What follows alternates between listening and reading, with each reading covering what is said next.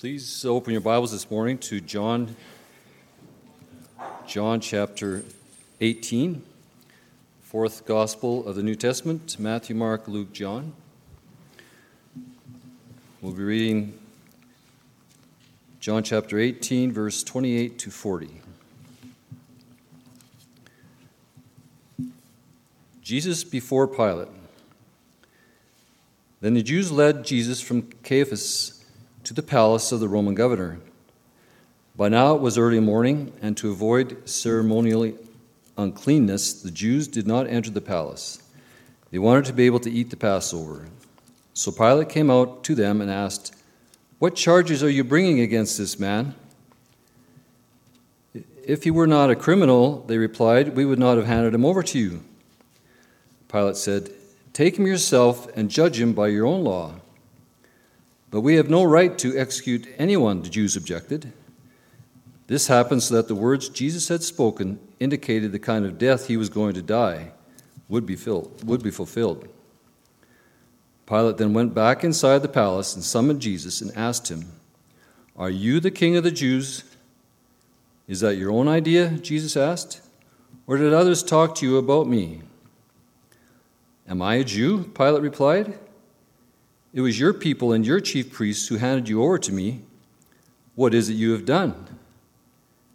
Jesus said, "My kingdom is not of this world. If it were, my servants would fight to prevent my arrest by the Jews. But now my kingdom is from another place." "You are a king then," Pilate said. Jesus answered, "You are right in saying I am a king. In fact, for this reason I was born, and for this I came into the world to testify to the truth. Everyone on the side of truth listens to me." "What is truth?" Pilate asked. With this he went out again to the Jews and said, "I find no basis for a charge against him. But it is your custom for me to release to you one prisoner at a time at the time of the Passover. Do you want me to release the king of the Jews?" They shouted back, "No, not him. Give us Barabbas."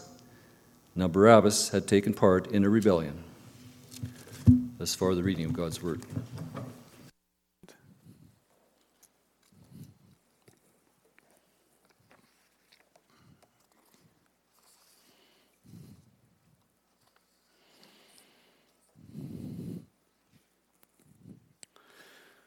Father, thank you.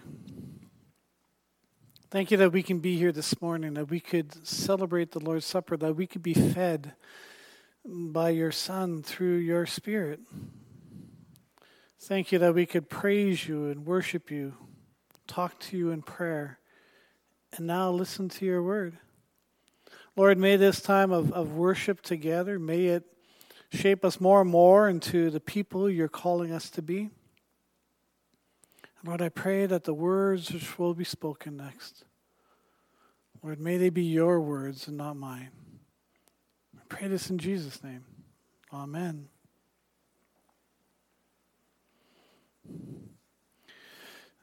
There are so many different parts to this story.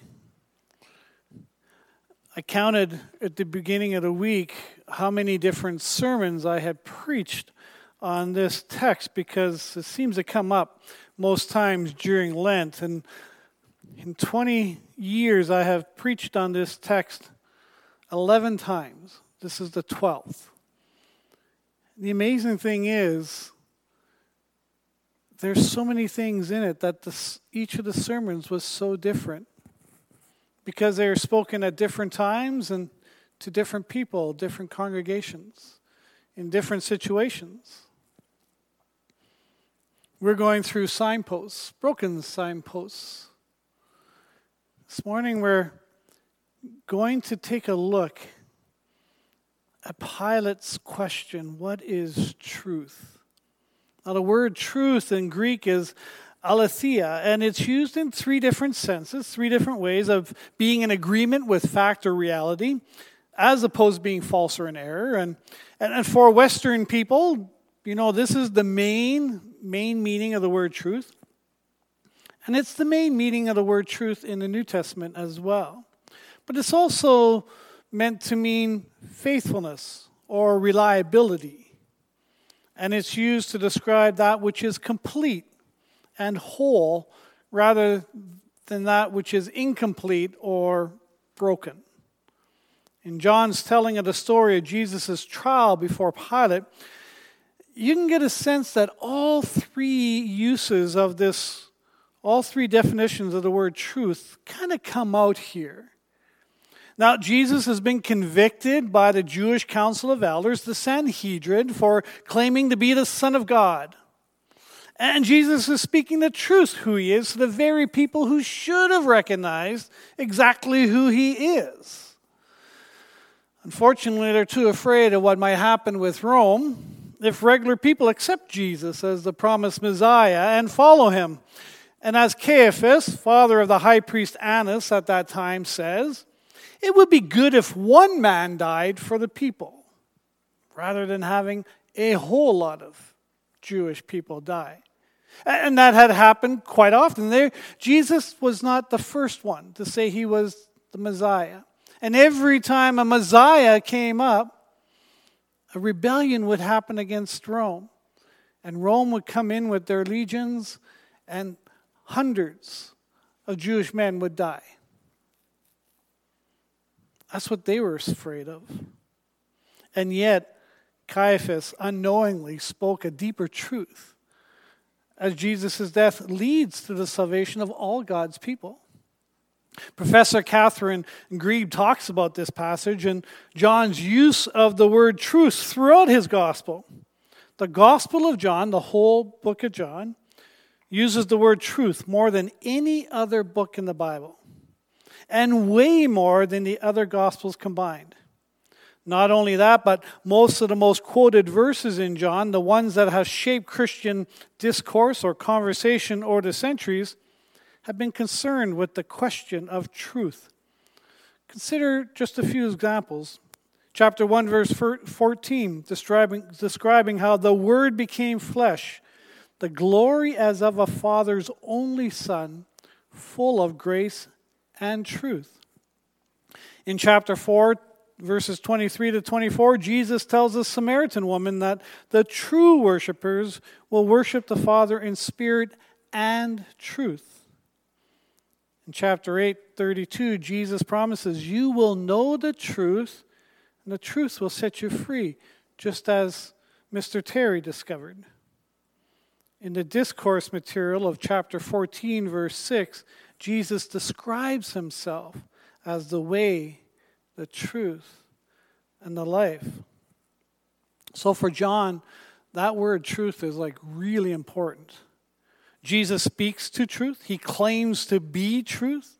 Truth points us to God, to who God is, and how God is at work through Jesus and through the Holy Spirit for the world.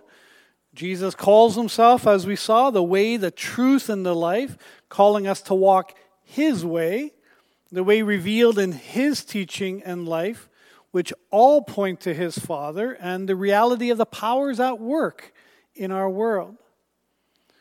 And Jesus keeps pointing us to and calling us to be part of the kingdom of heaven by believing in him. Calling us to a kingdom where he's the true king from the line of David. As Jesus tells Pilate, my kingdom is not of this world. If it were, my servants would fight to prevent my arrest by the Jewish leaders. But now my kingdom is from another place.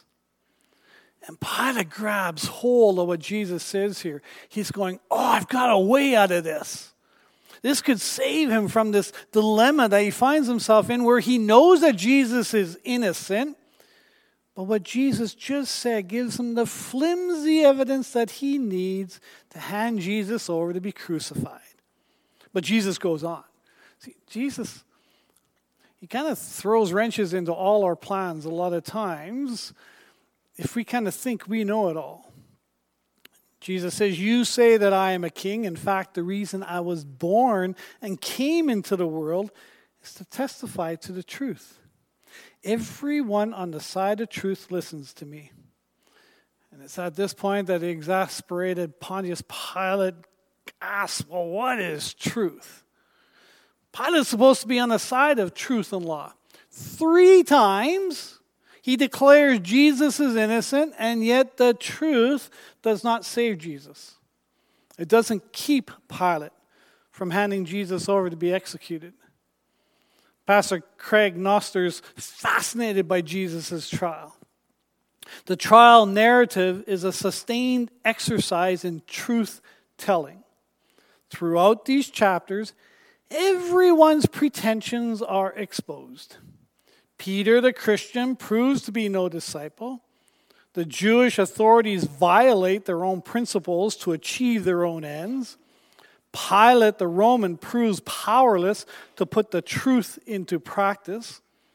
As the narrative peels back the facades of strength and propriety for these people, it also asks readers, are you so different? What would happen if we looked closely? The story of the trial is important because it shows us the fallen character of the world for which Jesus came to die. It discloses the dynamics of sin at work in human relationships. And it prepares us for the final aspect of this story, which concerns God's relationship with such a world. What I found fascinating was how truth is shown to be so unimportant to so many of the characters in this story. Truth is manipulated, it's ignored in order for different people's agendas to move forward. As I read this story of how Jesus is railroaded to the cross, and yes, he's railroaded to the cross, even though it's God's plan, I took a look at our own society and how careless so many people are with truth today. You know, a few years ago, we got this whole new concept of an alternate truth. We see regularly truth being manipulated in order to fit people's agendas, to inflate their own egos, or even worse, to deliberately mislead others into believing something false. It's fascinating that Jesus is called a threat to God or considered a threat to God. The reality, he's a threat to the Jewish leaders. He's a threat to Rome. It's ironic that the place where the truth about who Jesus is most clearly proclaimed on the cross in a sign by Pilate. Jesus of Nazareth, the King of the Jews. And it's written in Hebrew, Latin, and Greek, so nobody has any excuse for not recognizing it. Pilate, unintentionally on his part, and to spite the Jewish leaders, tells the world who Jesus is. Looking back, we see now that the cross is where Jesus reigns, because that's where the love of God reigns. God's power is revealed as the love of God that moves through all these broken people, through all this falsehood, all these people who misuse the truth in order to reclaim his world, even though it's turned away from him. God sends Jesus as a king of the kingdom of heaven, a kingdom built through God's self-giving love.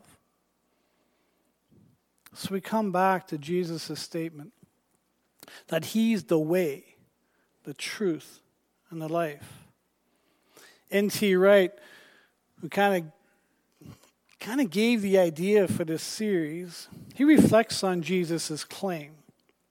And he writes, "This extraordinary claim should not be heard so much within the sounding chamber of our modern world, where truth is the arrogant claim of the powerful."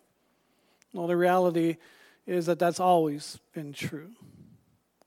Truth here is the strange, gentle, yet powerful truth of new creation.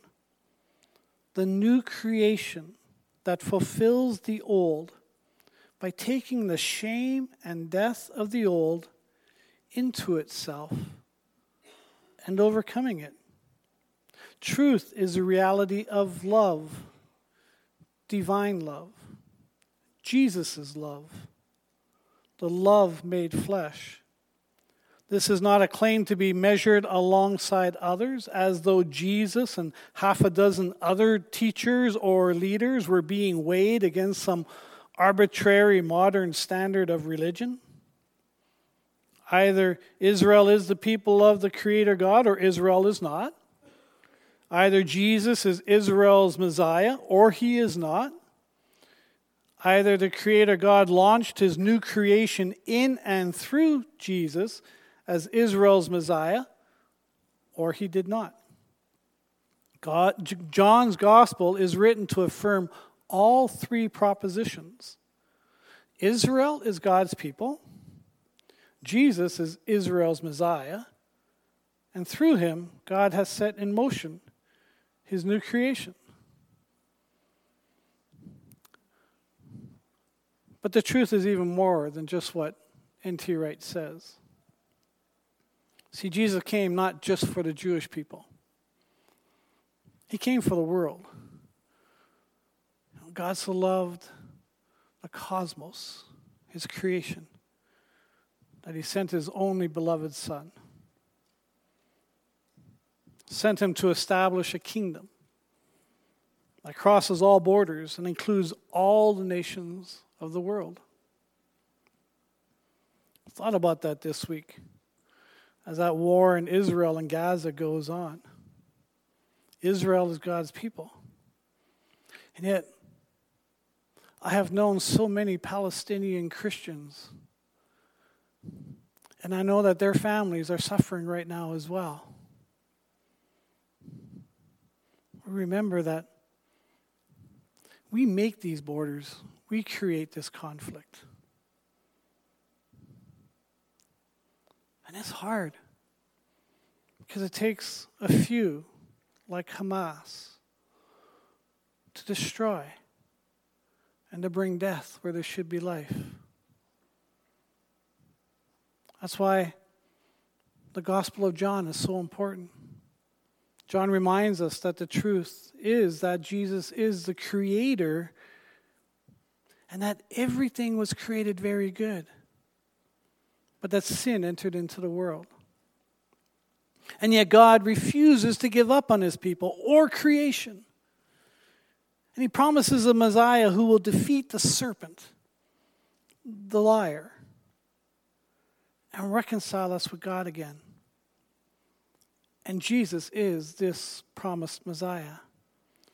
When the angel first comes to Mary and then to Joseph, they're told that Jesus will be called Emmanuel, God with us. And to name him Jesus, which means he saves. Because he will save his people from their sins. Jesus not only takes our punishment for our sin on the cross, but he calls us to walk in his way. A rabbi's way of calling his followers to follow his teachings and imitate him. And when we do this, it helps us to see the world for what it is. A world in God's hands. That's also filled with many who refuse to acknowledge God and who try to be like God themselves. Their way leads to brokenness and death. So if you're looking for a deep life, filled with purpose and meaning, Jesus shows us the way, his way. At its heart, this is what the Reformation was all about. A return to trusting Jesus alone for our salvation. To trust in his way and teachings or the church's rituals and claims on people's lives and souls. But I would say today that it's also trusting Jesus over our own work to save ourselves, to create our own identity. Satan wants us to believe that meaning and purpose come from having power and might, from being able to do whatever we want. But ultimately, listening to him leaves us empty, wondering if there's more to life than what Satan or our culture promises. When Mary and Joseph take Jesus to the temple to consecrate Jesus to the Lord, they meet Simeon, who was waiting for the consolation of Israel. Liz Curtis Higgs writes, "Usually we console people who are sorrowful or have lost someone dear to them. What had the people of God lost? Well, they'd lost their way, just as we have in our generation. We turn to one another for answers when God alone can provide the wisdom we need. We depend on possessions or position. As for the Israelites, they pursued false gods, worshipped idols, turned their backs on the Almighty, and done what was right in their own eyes. Now they needed to be consoled. They needed to long to be redeemed, just as we do. The Holy Spirit reveals to Simeon the truth of who Jesus is. That he's our Messiah. He's the one who comes to take away the sin of the world. But he's also here to bring his kingdom, where the effects of sin are overturned and we discover new life in Jesus, where we're not wearing those chains, where that is all taken from us, where we're given new life, where our past has shaped us so that we are who today, but our past doesn't have to determine who we are becoming.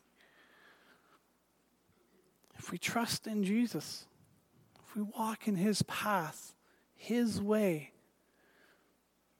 if we trust that he truly is the truth and speaks truth and lives truth, we can have that life that he is as well.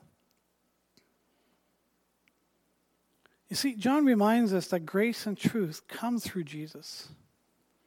He's calling us to stay close to Jesus, to learn the truth of who Jesus is and who we are,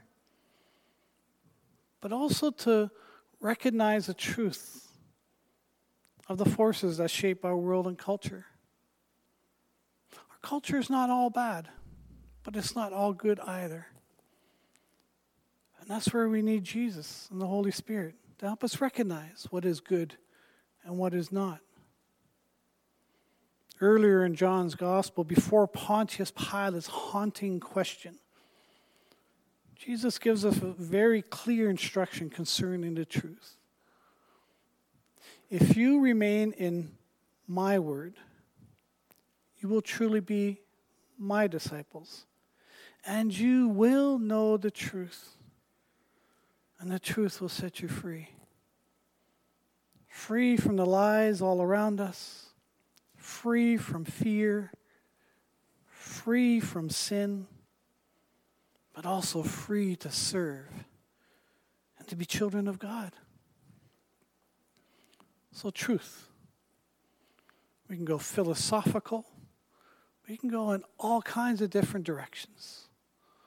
We can listen to all kinds of people who claim to have the truth.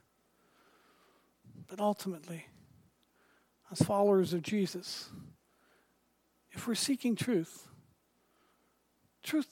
about what the world really is, what life really is, about who we really are, as John Calvin says, the more we know about Jesus, the more we learn about ourselves. And the more we learn about ourselves, the more we learn about Jesus. Because Jesus and the Spirit work together. It's revealed to us what truth is. then calls us to a life of hope where truth shapes us and forms us and frees us. Amen.